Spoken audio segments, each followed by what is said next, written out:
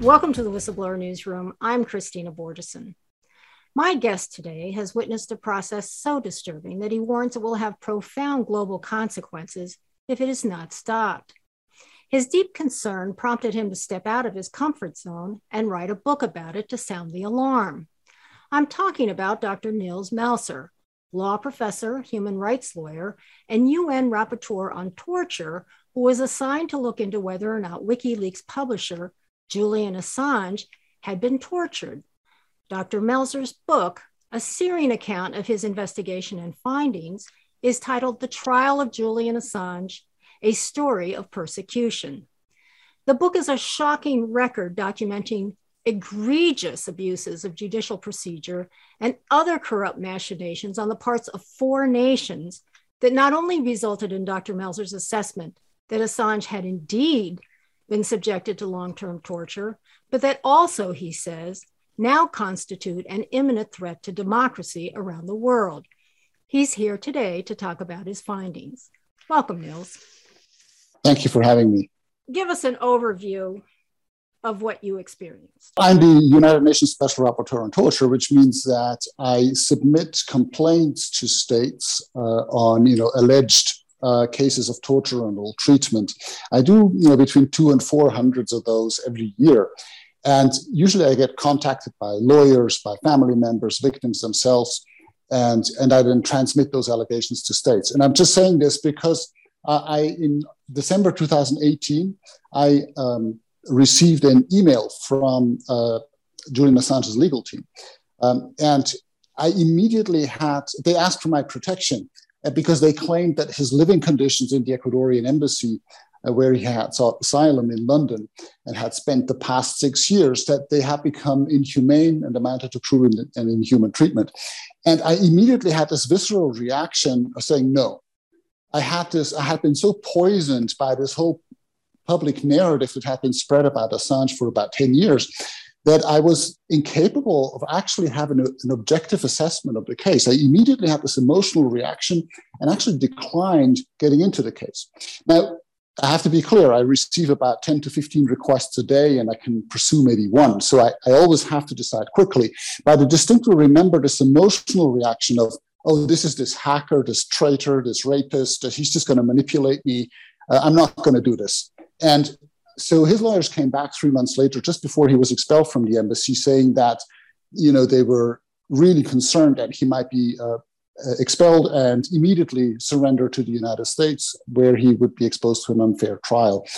And they also sent some pieces of evidence along, including a medical assessment by a US medical expert, Sandra Crosby, who's an independent doctor, very respected doctor who had visited Guantanamo and had been specialized in examining torture victims. She was not an Assange activist. And she came to the conclusion, she had visited him in the embassy and examined him and came to the conclusion that his living conditions indeed violated the Convention Against Torture. Now, I remember I thought, well, how can living in an embassy with a cat and a skateboard and so on be, torture? But then I thought, well, if an independent medical expert of that kind of category of credibility comes to that conclusion, I better look into the case. And I realized very quickly that I can't rely on information I find in the internet. I can't really rely on the authorities. I can't really rely on Assange activists either, because I really don't know, what are the facts. This case is so politicized. It's been around for a decade.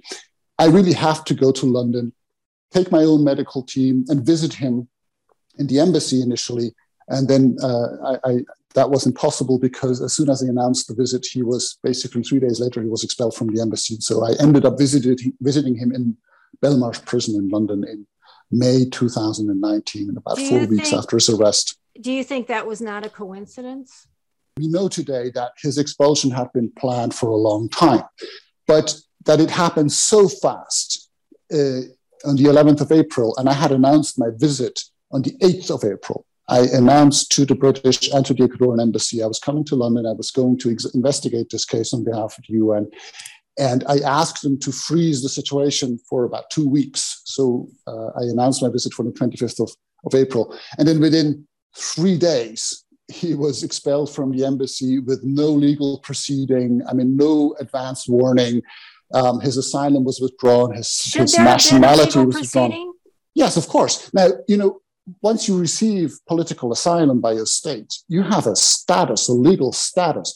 It can be revoked, but that's a legal proceeding. In any democracy ruled, by the rule of law, you have an appeal, you have a lawyer can represent you, you can present your arguments, and the court will have to decide whether your asylum can be revoked or not. And in his case, the ambassador of Ecuador just appeared in his room at 10 o'clock in the morning on the 11th of April saying, your asylum has been revoked by the president of Ecuador. And by the way, your nationality, your Ecuadorian nationality, which had been given to him a year before, has also been suspended. And because the Ecuadorian constitution prohibits the extradition of nationals, so they had to suspend his nationality too. And within an hour, he had to leave the embassy, and obviously he refused. And then the British police was invited into the embassy, and then they dragged him out and brought him first to the police station, then immediately in front of a criminal judge, where it wasn't a question of his arrest. He was actually having a criminal trial already scheduled for him that afternoon for based on what? The alleged offense of having violated the bail conditions of the British court 7 years earlier. When Is that a crime or like a misdemeanor? Well, it is an offense, and obviously depends on how much harm you've caused. In his case, clearly, he had sought asylum in the Ecuadorian embassy because he didn't want to be extradited to Sweden, because he feared that he would be extradited onwards to the US without a proper legal proceeding. Now, that was not baseless. Sweden has a history of doing that. They've actually handed over people to the CIA in Sweden without any legal proceeding, who were then sent to Egypt to be tortured. And so he had all reasons to be afraid the Swedish would be doing something similar with him, because Sweden is a very, very close ally to the US. So he had a fair case, and in terms of a fair reason for jumping bail or whatever. He had a fair concern. Right, a fair concern. Right, and so what he didn't just jump bail. He actually asked the Swedish, he said, I'm coming to Sweden, but please just give me a guarantee that you will not send me onward to the US, because Sweden asked for his extradition in relation to allegations of sexual offenses. And he said, I'm absolutely, prepared and willing and to stand the trial and to answer all the questions. And should I be charged to stand trial in Sweden on those charges, because I'm under those allegations? But I'm not ready to come to Sweden if then I run the risk to be sent to the US. Right. And Sweden refused to give those guarantees. And I have to be very clear here. That's giving this type of guarantee is standard practice, in international affairs. And just think of the US, they have just given guarantees in the extradition trial of Assange in London. And many cases are resolved like this, where states basically are concerned that if they extradite a person to a specific country, that he might be extradited onwards to a place where he might be tortured, or his human rights might not be respected. And so states give diplomatic assurances. That's that term of refoulement. Yes, if that's in international law, it's prohibited to extradite or surrender or someone to human rights violations in different jurisdictions. You can't send someone to a different jurisdiction where their human rights might be under serious risk. So in order to avoid that, either you don't extradite them or you ask for guarantees by that country. And governments can give those guarantees. But Sweden always, made up some rules why they couldn't give those guarantees. Clearly, they wanted to keep, that option open. When you say that, it makes me think, okay, they normally do this, and they have procedures and rules for doing this. And then all of a sudden, they don't pay attention to those procedures and rules. Are they going against their own laws doing that? I mean, it seems to me that keeps happening in this case. Well, guarantees that's a sovereign decision. The government can either do that or not. But clearly, if they don't give the guarantees, then, Julian Assange in this case had good reasons to be concerned and not to risk his extradition, because that really kind of implied in international practice that Sweden wanted to keep that option open. And so he was absolutely justified in seeking asylum in Ecuadorian embassy. And the Ecuadorian government at the time also accepted that risk was serious, and they gave him diplomatic asylum for 7 years. And I think that's really important, that we know that he did not just jump bail. He actually tried to secure his human rights through normal procedures, asking for guarantees repeatedly. The governments refused, so then he sought asylum. Many dissidents in other countries have done the same. I mean, after the Tiananmen massacre, Chinese dissidents sought asylum in the U.S. embassy. And but he's not even a dissident. He's a publisher who's being persecuted for exposing state crimes to the public. So sure, he's in a category of his own in a way. I mean, just even objectively, he's not.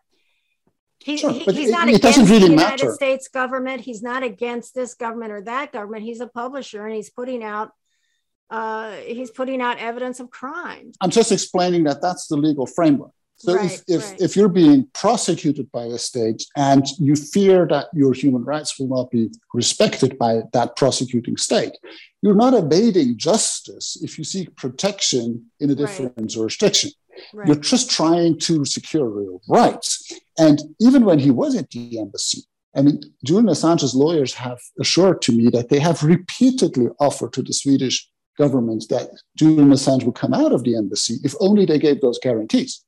And also he said, well, if you don't want to give those guarantees, he's going to answer all your questions in the embassy or through video link or through phone, interviews. Yeah. And here we also have to make very clear that Julian Assange was not charged of any crime.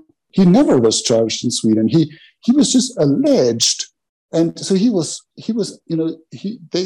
asked for his extradition so he would answer questions as a suspect. They couldn't do that by Zoom or something? They couldn't do that by Skype or whatever? Well, there's a mutual legal assistance agreement between the UK and Sweden that foresees precisely these types of interviews through phone or video link, or where the Swedish prosecutor comes to London or the British prosecutor comes to Stockholm, depending on the case, to conduct those interviews. So that's absolutely possible and has been practiced in many other cases. But in his case, that was consistently refused. What was the prosecutor's reason for refusing that? I've really looked very deeply into that because I do speak Swedish, so I could actually investigate and read all those documents that were made accessible to me, and the prosecutor actually lied in public that the Swedish law prohibited her from doing that, and that was simply not true. In fact, a couple of years later, the Supreme Court, the Swedish Supreme Court, actually forced her to go to London and to question him there. But she initially claimed that that was not possible, and that for reasons such, for technical reasons that she never specified, he needed to be in Sweden. Clearly, she just wanted to get him over to Sweden, and without giving guarantees, he might not be handed over to the US. And at the same time, and Julian Assange knew that because obviously there was evidence of it in the diplomatic cables. The Swedish intelligence agencies actually cooperated with the US intelligence agencies behind the back of the Swedish public and the Swedish parliament. There's correspondence confirming where the Swedish government basically asks the US government not to publicly speak about that cooperation because otherwise it might be prohibited then by the Swedish parliament and the public. So there clearly was this whole murky area of intelligence cooperation where Julian Assange was absolutely justified in looking for, asking for that asylum. So clearly he was then expelled. And I visited him then with a medical team in Belmarsh Prison in London. I just want to note before you talk about everything that about your visit with him, is how you mentioned in your book that when he was dragged out of the embassy, they had made sure that he didn't have access to razors or anything so that he would look the way he did when he came out. He looked like a crazy old man or something. When I visited him, that was about 4 weeks after his arrest. And we all remember those images of him with this beard and long hair, how he was being dragged out of the embassy. And when I visited him, he was absolutely tidy, So I asked him, what happened? And he said, well, 3 months before the expulsion, the security personnel of the Ecuadorian embassy, they took my shaving kit away. So I couldn't shave for 3 months, and that was intentional, apparently. So because it's much easier to violate someone's rights if he doesn't look, like a normal person. Yeah, if he looks like a homeless guy. Yeah. Okay, so let's get to your visit. I visited him on the 9th of May in Belmarsh prison, and I took a medical team with me because I knew I was going to get into a very politicized case. My own reaction initially, told, stories about the perception of this man in the general public. But even getting into Belmarsh and even before, didn't they delay you? And then at Belmarsh, they put you through this... the book goes into all those details. How I initially thought this is going to be a small case. I'm going to request a visit. He's now in British custody. Britain is a rule of law country.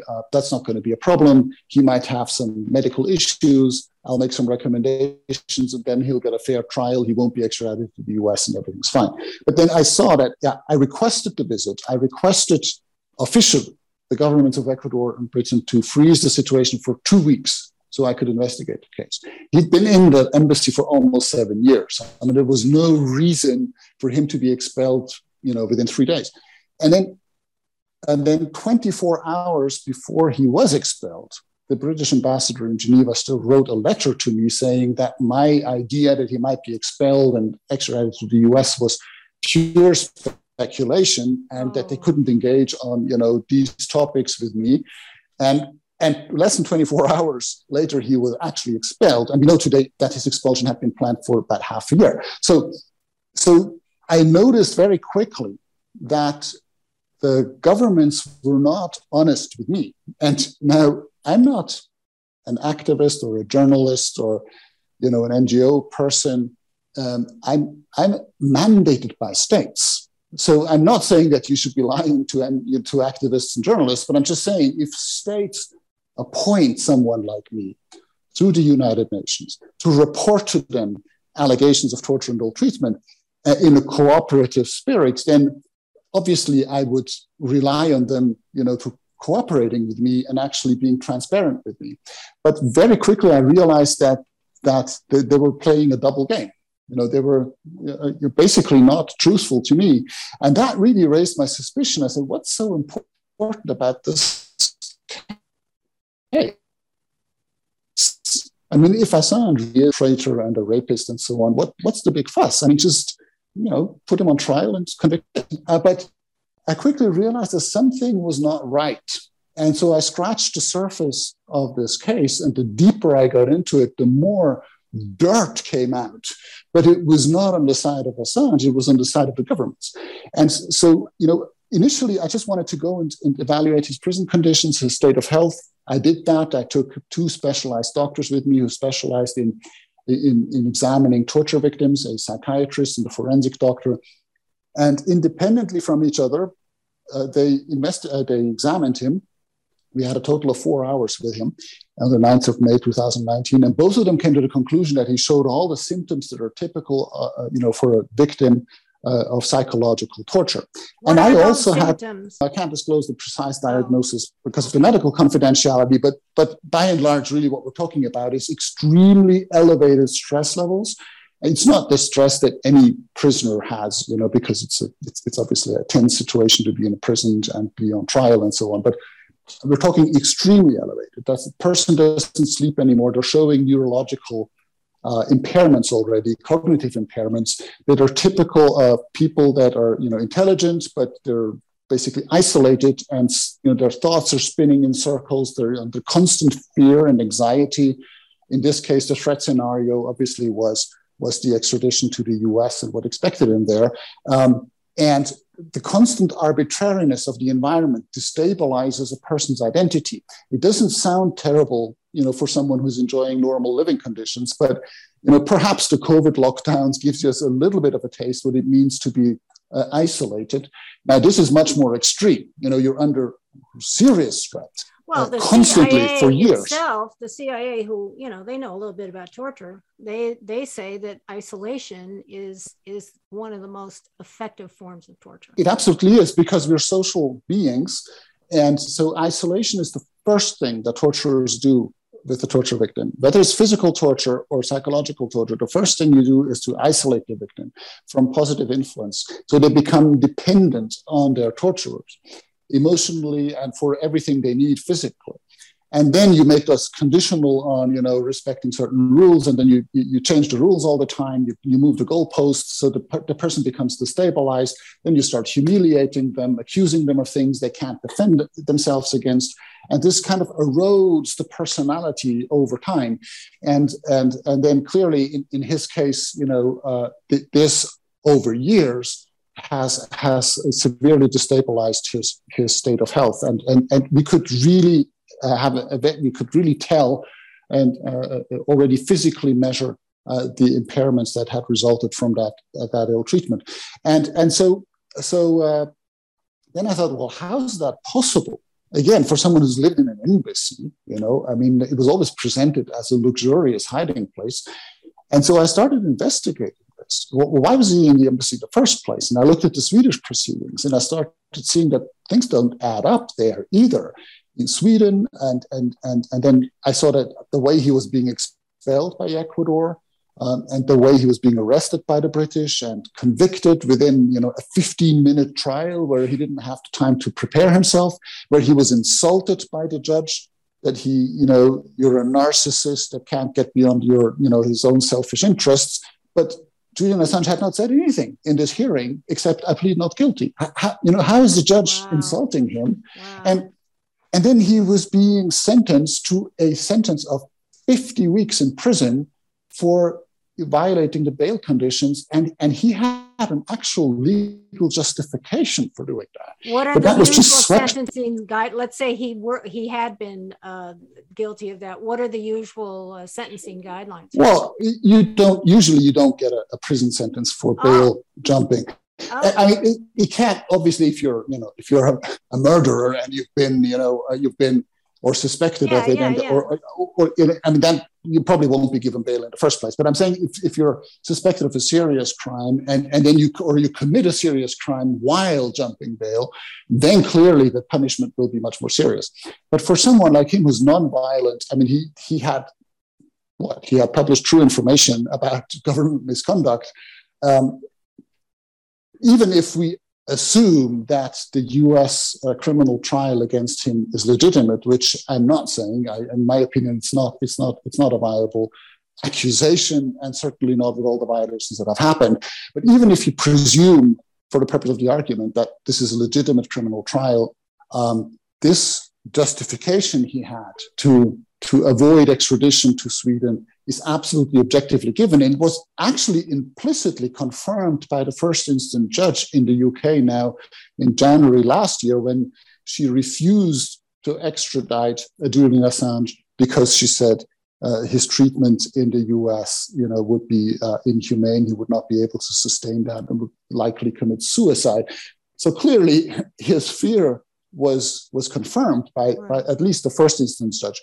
And so I think what we can see just by and large is a completely disproportionate and arbitrary treatment by Ecuador, by the UK after his arrest, already during obviously his stay at the embassy, but also before by Sweden. So wherever I looked, in all the jurisdictions where Julian Assange had been exposed to some legal proceedings, his due process rights had been severely violated, and in a grotesque manner, and systematically at all stages of every proceeding, and he was never corrected by a higher instance. So that really shocked me. And so that really caused me to open the books and say, I really have to look into this because something is deeply wrong in this case. And unfortunately, my concerns were confirmed. Let's talk about the Swedish part. What are the most egregious decisions made by whom, and what possible redress could there be for that? I mean, right now, all charges have been dropped. There have not even been any charges. It's just allegations. There are no, all allegations have been dropped then. Yes. Right? And I think what's really important is, because Sweden was a turning point. I mean, in 2010, in April, WikiLeaks and Julian Assange published a collateral murder video, that's infamous video where we see US soldiers gunning down unarmed, civilians in Baghdad. Don't underestimate, too, the WikiLeaks of the DNC documents. Do not underestimate. Sure, but that's 2016. But let me quickly get into, I'm just talking about the of course. Yeah, I know. But if you look at 2010 in Sweden, why was Julian Assange in Sweden in the first place? Well, he had just published a collateral murder video in April. Then in July, he had published the Afghan War Diary, 90,000 documents on the Afghan war. And so the US was really in high alert because more publications had been announced. And so they were really in a panic mode of, what's going to happen? How much information is there? Will this take an end? Or, or if you let this guy loose, or, what does that mean for 2011 and 12 and so on? So clearly in summer 2010, the Western Security Alliance was in high alert. Julian Assange was looking for a safe place for WikiLeaks to be based. And so he went to Sweden because he wanted to establish WikiLeaks there, because Sweden had the strongest press freedom protections in Europe. It was the safe haven, basically, for press freedom. Wow. And so that's why he was there. And the Swedish government must have been frightened, because once WikiLeaks is established under the constitution of Sweden, even the government can't touch it anymore. But they're a close ally of the US. It's a small country that really is basically just implementing US security policy.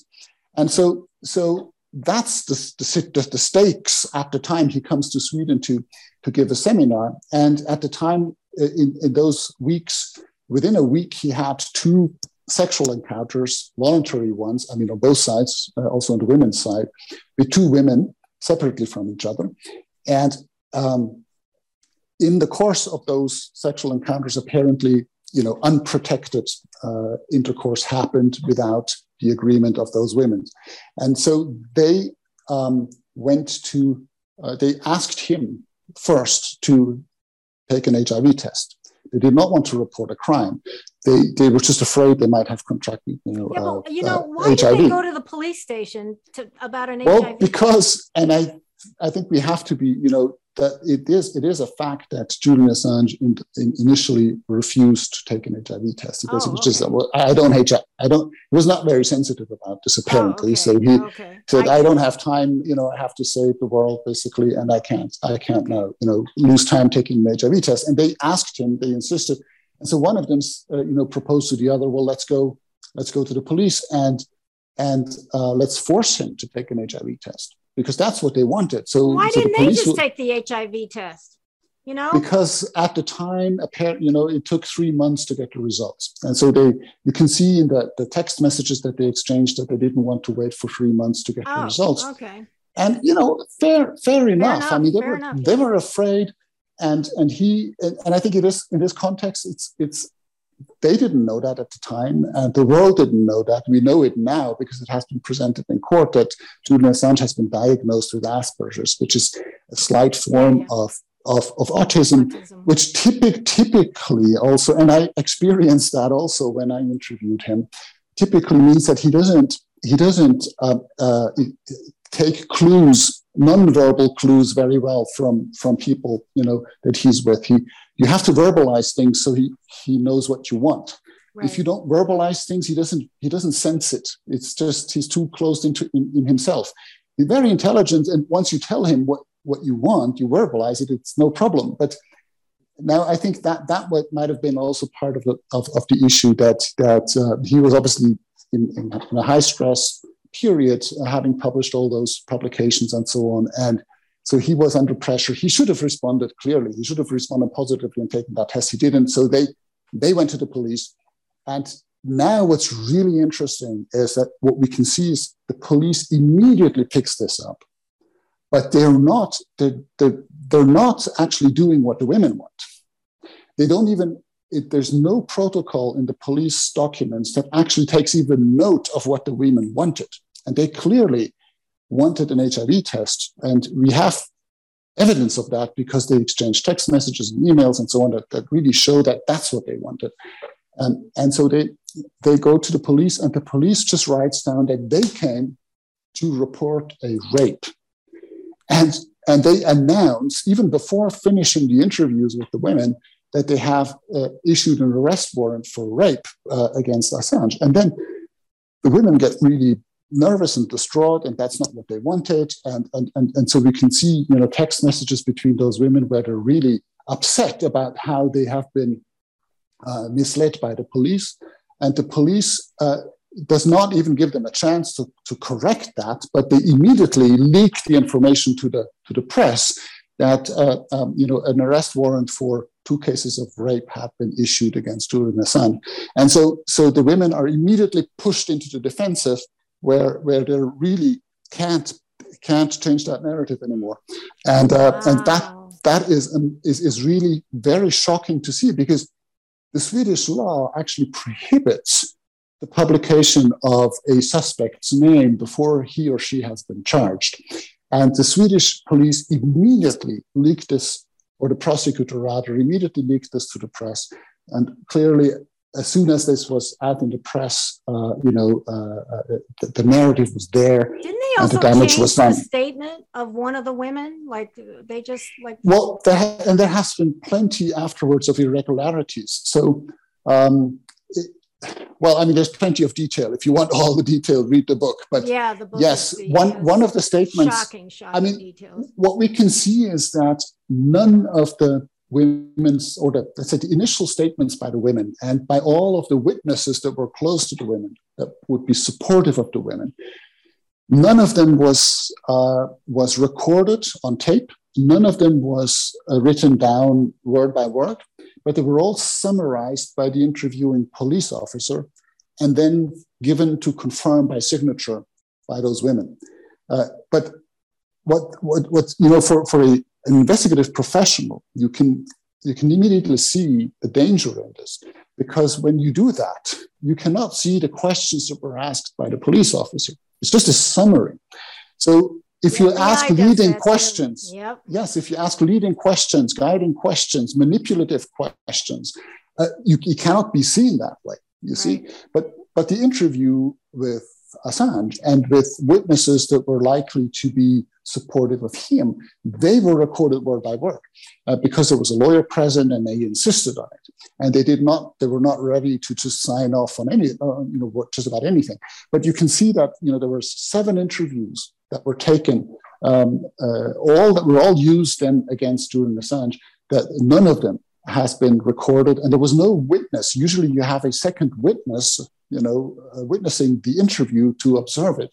And it was always like a phone interview or an interview conducted by a single officer and then summarized by that officer. And then we also have internal correspondence by the police, proving that the woman, the police officer that conducted the interview with one of the women, she was asked to revise that, to change that interview after it had been concluded. And she was very nervous about it. We don't know exactly what has been changed, but we know that she felt very uncomfortable about this, because she writes back, well, this is not correct. And, then we have 2 different interviews, and what do you mean? And, so she clearly had the impression that she was doing something that's not right.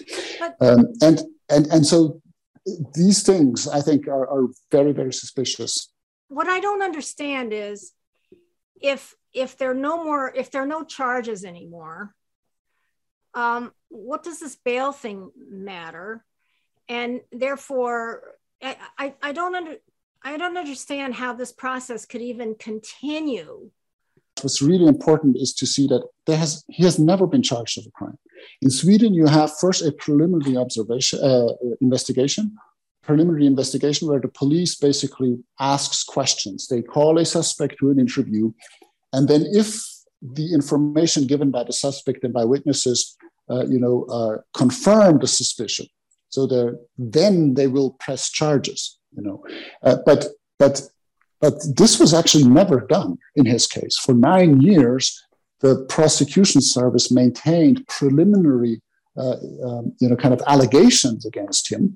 And they also, which really is important, he never tried to evade justice. As soon as the press published those allegations, he canceled his departure from Sweden, which was scheduled for 3 days later. And he extended his stay in Sweden for more than a month, so he would be able to respond to those allegations. And he actually presented himself to the police personally and said, well, I want to cooperate with this. And it was the Swedish authorities that avoided involving him. So they questioned him once initially, but as soon as they realized that the evidence was very weak against him, they avoided any further interviews, because then after that they would have had to conclude, well, we don't have enough evidence to charge him, and they would have to stop the proceeding. But if this is the case, why are we here now? That's really interesting, because that's the only thing that he was accused of or alleged, to have, the only crime he was alleged to have committed initially. Today, and we have to state that very clearly, the Swedish prosecution service has dropped all those allegations in 2019 after he had been arrested by the British, and not because those allegations had expired. They had not expired. There was another 1.5 years where they could prosecute him on those allegations, but they decided they did not have sufficient evidence even to press charges at a moment. So why did the British still hold him then, based on, you jump bail? The bail violation is a violation of British law, and so they gave him close to the maximum sentence they could. Okay, so did he serve his sentence? Yes, but the purpose of this was to hold him, to give the US enough time to develop their extradition request, because that was actually what was behind all of this. Is clearly that the US wanted him. Yeah, okay, but I guess what I'm trying to ask, I'm trying to get what is legal about this whole thing. Nothing. Oh, and I say this as a lawyer. I mean, they don't even have a fig leaf? Like, what's their fig leaf? No. Look, he's being accused of espionage in the US. That's the Swedish allegations have been dropped. He has not been convicted on any charges. The only thing he's ever been convicted for is a bail violation for which he clearly had. Right. Go ahead. He had a justification. So as soon as he was in British hands, I mean, within an hour, the US submitted his extradition request, which always had been claimed, no, the US is not going to prosecute you. You're paranoid staying in this embassy. And he was always afraid of this. And lo and behold, within an hour, when he was out of the embassy, the US submitted this extradition request. In the beginning was on a so-called hacking charge. And then within a few weeks, they extended it to 18 charges, including 17 under the Espionage Act, for only receiving and disclosing secret national security information, which is clearly what investigative journalists do all the time. So this is what he's accused of. And that's the big story here, is clearly also that the other states that cooperated with the US, Sweden and the UK, are very, very close allies of the US. They're not interested in having Wikileaks and Julian Assange disclosing their secrets either. So, it's not just the US behind it, it's in a whole conglomerate of governments. Well, he's a danger to the power and political elite all around the world. There's no doubt about that. Certainly, as long as they operate based on secrecy and in the shadows of that secrecy, then commit serious crimes. So they try to secure their impunity. Now, if we argued that those states are acting in good faith, well, then look at what they have done with the evidence regarding war crimes and torture, which clearly, I mean, whatever you say about Assange, he has not tortured and he has not murdered anybody, but he has provided evidence of state officials doing that. None of those crimes has been prosecuted. Well, of course, because they can, yes, this is the crazy making part of it, but let's go back to something else too, okay? While he was in the Ecuadorian embassy, now they hired this Spanish group, right, to illegally... Well, this is a security company. It was a security company that's just guarded the embassy, just like any embassy has a security company usually guarding its premises. They had a company called UC Global that was hired by the Ecuadorian embassy, but that cooperated behind the back of the Ecuadorian government, cooperated with the CIA, and actually provided it with video streaming 24/7 on Julian Assange. So they surveilled him while he was meeting with his lawyers, which is illegal. Yes. I mean, the surveillance itself was illegal, but this was, illegal number 2, And that is supposed to have an effect on the extradition, whether they can extradite or not too, doesn't it? I mean, legally. Well, it certainly has an effect on whether they can, the criminal trial against him is not viable because the equality of arms has been severely violated, because his meetings, not only with medical doctors, but also, as you said, with his lawyers, have been recorded, and those recordings have been provided to the U.S. intelligence services. So clearly, this has so severely affected the fairness of the trial already before the trial has started that basically it's no longer viable. This case has to be thrown out only based already on that surveillance. But that's not the only thing. We know now, since the Yahoo article, the latest, we know that the CIA apparently even planned his kidnapping, his rendition, or even his assassination. And how can you extradite a person to a country that actually planned his assassination? I mean, this is really important that we get those facts straight. What are the details of the planning of his assassination? Do you know? Well, there have been details that emerged in a criminal trial against the security company in Spain. It's a Spanish security company, so there's a criminal trial, against them in Spain for that surveillance.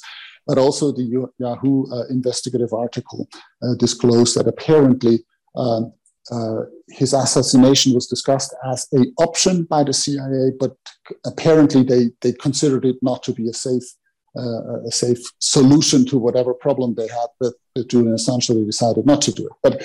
But clearly, when we're being outraged about Navalny being poisoned by Russian security agents, well, the US seemed to plan the same thing with Assange. So I think the same outrage is justified here. And then also the question simply is, if a country does not prosecute its war criminals, it does not prosecute its torturers, but it prosecutes the people that provide evidence for those crimes, what does this tell us about the understanding of justice in that country? I mean, what are we telling our children?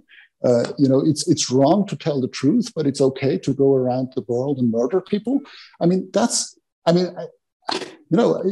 very fundamentally, there's obviously something wrong here. And the problem is this deadly double standard is imposed on other nations around the world by the United States when they want something taken care of, and they want Julian taken care of. Before I move on to Baritzer's circus, I think it was a circus. You can tell me otherwise, but you're certainly privy to more details on that than I. Is there no law or nothing in the judicial system anywhere in the world that recognizes what might be a slow murder? Look, I mean, the law is being instrumentalized here by the powerful to serve their purposes, and they're doing it in a way that is disguised, basically by presenting Assange as the suspected rapist. So this rape allegations were artificially maintained by the Swedish prosecution service. They did not want, they didn't do that in the interest of the women, because, as I said, the women initially didn't want to do any part of that. There are text messages where one of the women writes, I didn't want to accuse him of anything. I just wanted an HIV test. I didn't want to have anything to do with this, but now I have no choice. Basically, that's her words. No, but my point too is this torture business. I mean, you first of all, your previous colleague before the two physicians that you went in with said he was being tortured. And then you went in and you've said he was being tortured. I mean, yes. If you torture somebody for long enough, they're going to die. And he clearly is not, he's been severely debilitated. And that's what I mean by the slow murder. We're over 10 years into this now. And every time people see this guy, he's worse and worse. And, if they turn him into a vegetable, basically they've achieved their ends, because he can't think properly anymore and he's physically completely debilitated. Or if they completely physically debilitate him so he can no longer do anything or think properly, to me, that's some sort of form of slow murder. How do you, Of course it is. Of course it is. But they're setting an example with him. And all of this is intended. I mean, once I go in with a medical team as a UN rapporteur, and I report back to the governments, and they don't take any measures, from then on it's deliberate. I mean, the latest, from then on we know it's deliberate, because until then, perhaps they have to, the plausible deniability. But once I've been in there and I've written my official, I've expressed my concerns officially to the governments, and they don't take any measures, it means it's deliberate. And so clearly what's going on here is someone who has put in danger the business as usual based on secrecy and impunity of governments. And now they want to set an example. People like you will be scared to publish this type of information in the future. That's what they want. So if I gave you a USB stick today with the collateral murder video number 2, and the next 250,000 diplomatic cables, are you going to publish it, or are you going to have a close look at what's happening to the Julian Assange in the last 10 years? Yeah. It's clearly a warning, So the intimidation is already working. The precedent has already been set, and the public is accepting it or tolerating it because they think Julian Assange is the bad guy, based on the DNC leaks, based on the rape allegations, and no one really looks behind the scenes of what's the real story. Yep. And how those issues are being instrumentalized. So much of the US public population thinks wrongly that Julian Assange is their enemy. So but that he has put Trump in office. He doesn't even have a voting right. And he's basically, all he has done throughout his career is basically publish truthful information about he has a better record than virtually any other press outlet in the world. That's what's scaring them. You see, because they run their government's business in an unlawful way. And they control a lot of the mainstream press, certainly here in the United States. Of course. So that's obviously why WikiLeaks came up, because the mainstream press has basically failed to fulfill its function as the fourth estate. So now we have, new actors like WikiLeaks coming up and doing it, and governments are not happy about it. That's why we also unhappy. Yes, and it's not just the U.S. All the governments. That's why they're willing to help, I'm sure. I want to talk about the hearing, the extradition hearing, where Judge Barretter was in charge. Could you talk about that a little bit? Yeah, there's obviously, it's a long proceeding that has been going on, and Judge Barretter was the first instance judge who in January last year decided that she would not extradite, at least for now, at the time, Julian Assange, but she had confirmed all of the US legal arguments. And that's what the US obviously found was very important and valuable to them. That's what they wanted. They wanted to set that precedent that the court basically decided that, yes, what Julian Assange is accused of is espionage, and yes, it's a crime, and it's not a political offense, and he's not protected by press freedom. So they really set that whole precedent that will criminalize people like you and other journalists if ever they were to do what Julian Assange has done. But then they said, the judge said, we're not going to extradite him because of his medical condition, because he might commit suicide in the US. And now, obviously, that proceeding that preceded that judgment was riddled with very serious, due process violations and interpretations of the law that are simply not sustainable. Could you give a couple of examples? Yeah, the public was largely excluded from those trials. There was no independent observers. There were 40 observers that had a permission to observe the trial, but on the first decision she took once she opened the hearing is to withdraw that permission. So all those observers were not able to follow the trial. We had, the US and the UK has a treaty, an extradition treaty, that prohibits extraditions for political offenses in its Article 4. So the quintessential example of a political offense is espionage. So clearly, Julian Assange cannot lawfully be extradited by the UK to the US based on their own treaty. It's that these two countries concluded. And so now the judge she went through a contortionist kind of legal acrobatics to interpret that treaty as something that she couldn't apply. The only purpose of an extradition treaty is to be applied to extradition cases. But then she said, I'm an English judge. I can only apply English law, and the treaty is an international piece of international law. I can't apply international law, so I can't apply the treaty. It was absolute. Absurd. It was ridiculous. But these types of arguments, it's a succession of these types of arguments in that trial. But what's important is that she came to that conclusion. So the US is right legally, but I'm not going to extradite Julian Assange for now because he might commit suicide, which I did a press release the day after and said, so the next thing that's going to happen is that the US will give assurances that they will treat him well, and then the next instance will extradite him. I predicted that the day after, and it's exactly what happened in October last year. The High Court, the US in the meantime submitted assurances that they would treat him well, and the High Court then said, well, this removes our concerns, and therefore we can extradite him. So it's very predictable what's going on here. It's like judicial malfeasance, It's like, okay. Well, it's not a fair trial. It's nothing to do with justice. But they don't even. She didn't even apply their own laws. So that's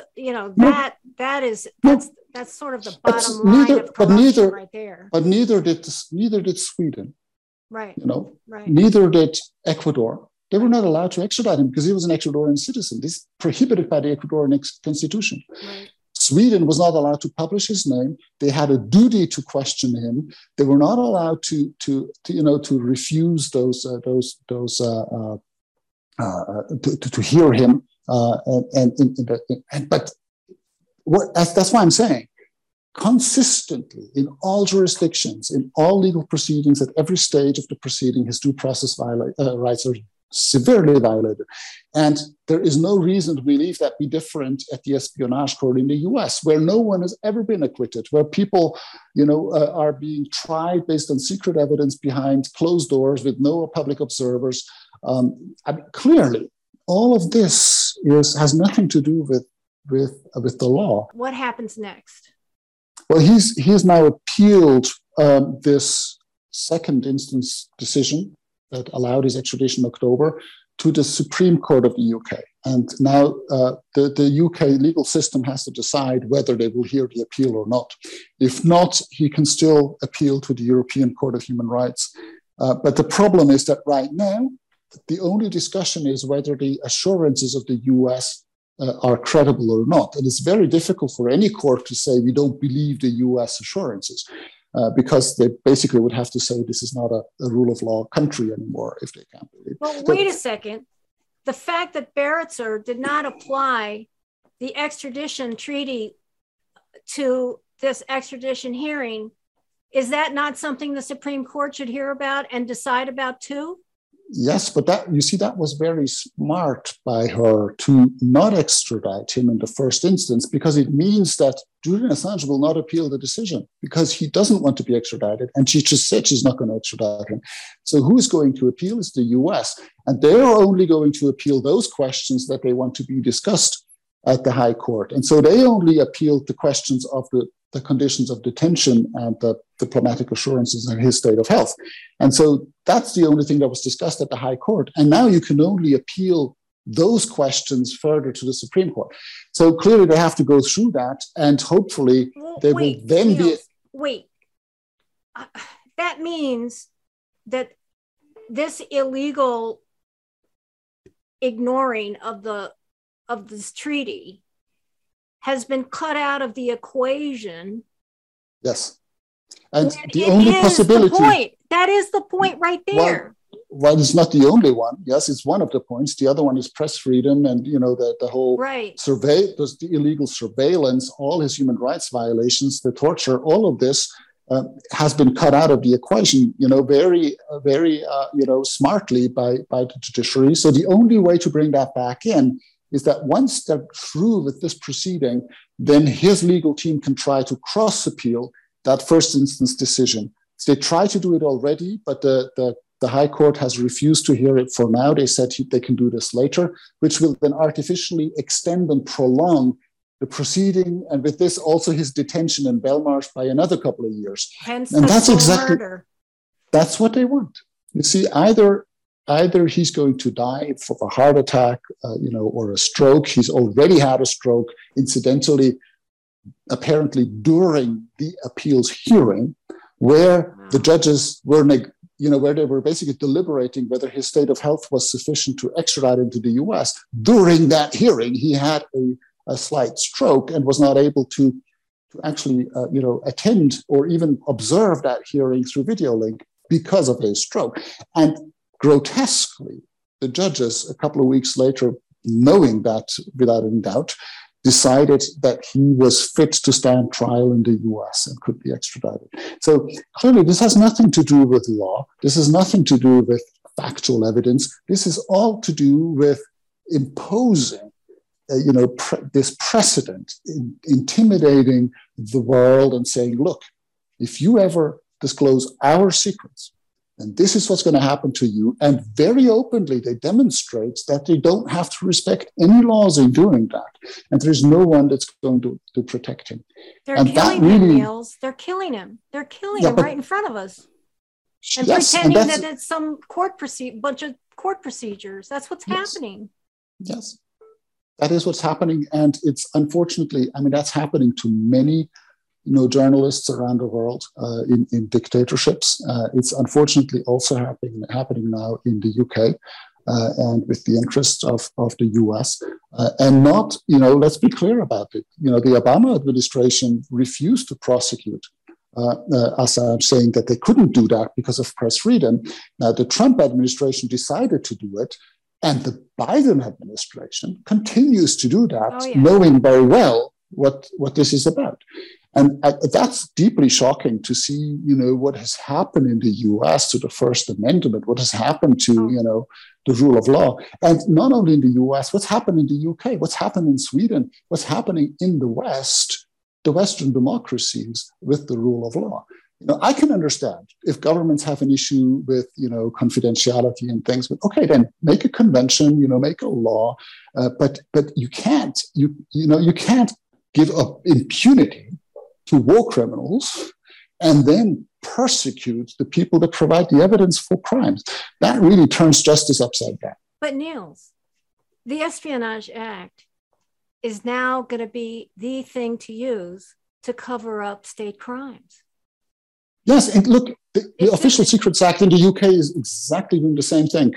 Australia is adapting its own law to do the same thing. Sweden has just now passed a law. Sweden, the former safe haven of press freedom, has just passed a law on foreign espionage that makes it a crime to disclose information that is classified by the government And there's not even a requirement to endanger national security. The only requirement is that it might be prejudicial to the relations of Sweden with other countries or international organizations. I mean, that's a ridiculously low threshold. Yeah. And it basically criminalizes investigative national security journalism, wholesale. And that's in Sweden. And so where are we heading? It's really dangerous. Worldwide fascism is where we're heading. I would even, in some places call it Orwellianism. Like here, the corruption, and where corruption and censorship meet, it's everywhere. It's everywhere. Well, certainly we're heading into a world that's governed by governments that don't want to be accountable to their own people, and therefore don't deserve the name of a democracy. They don't want to respect their own laws, and therefore don't deserve the name of a rule of law nation. But that is serious, and that's also the reason terrifying. I decided to make so much noise about this case. It's not because Julian Assange as a person is more important than any other, torture victim in the world. All of them go through the same type of ordeal. All of them have the same importance. But this case is not really about Julian Assange. It's about you. It's about me. It's about the rights of our children. It's about the sustainability of democracy and the rule of law. And that really is why this is so dramatic, and why I think, everybody should read this book.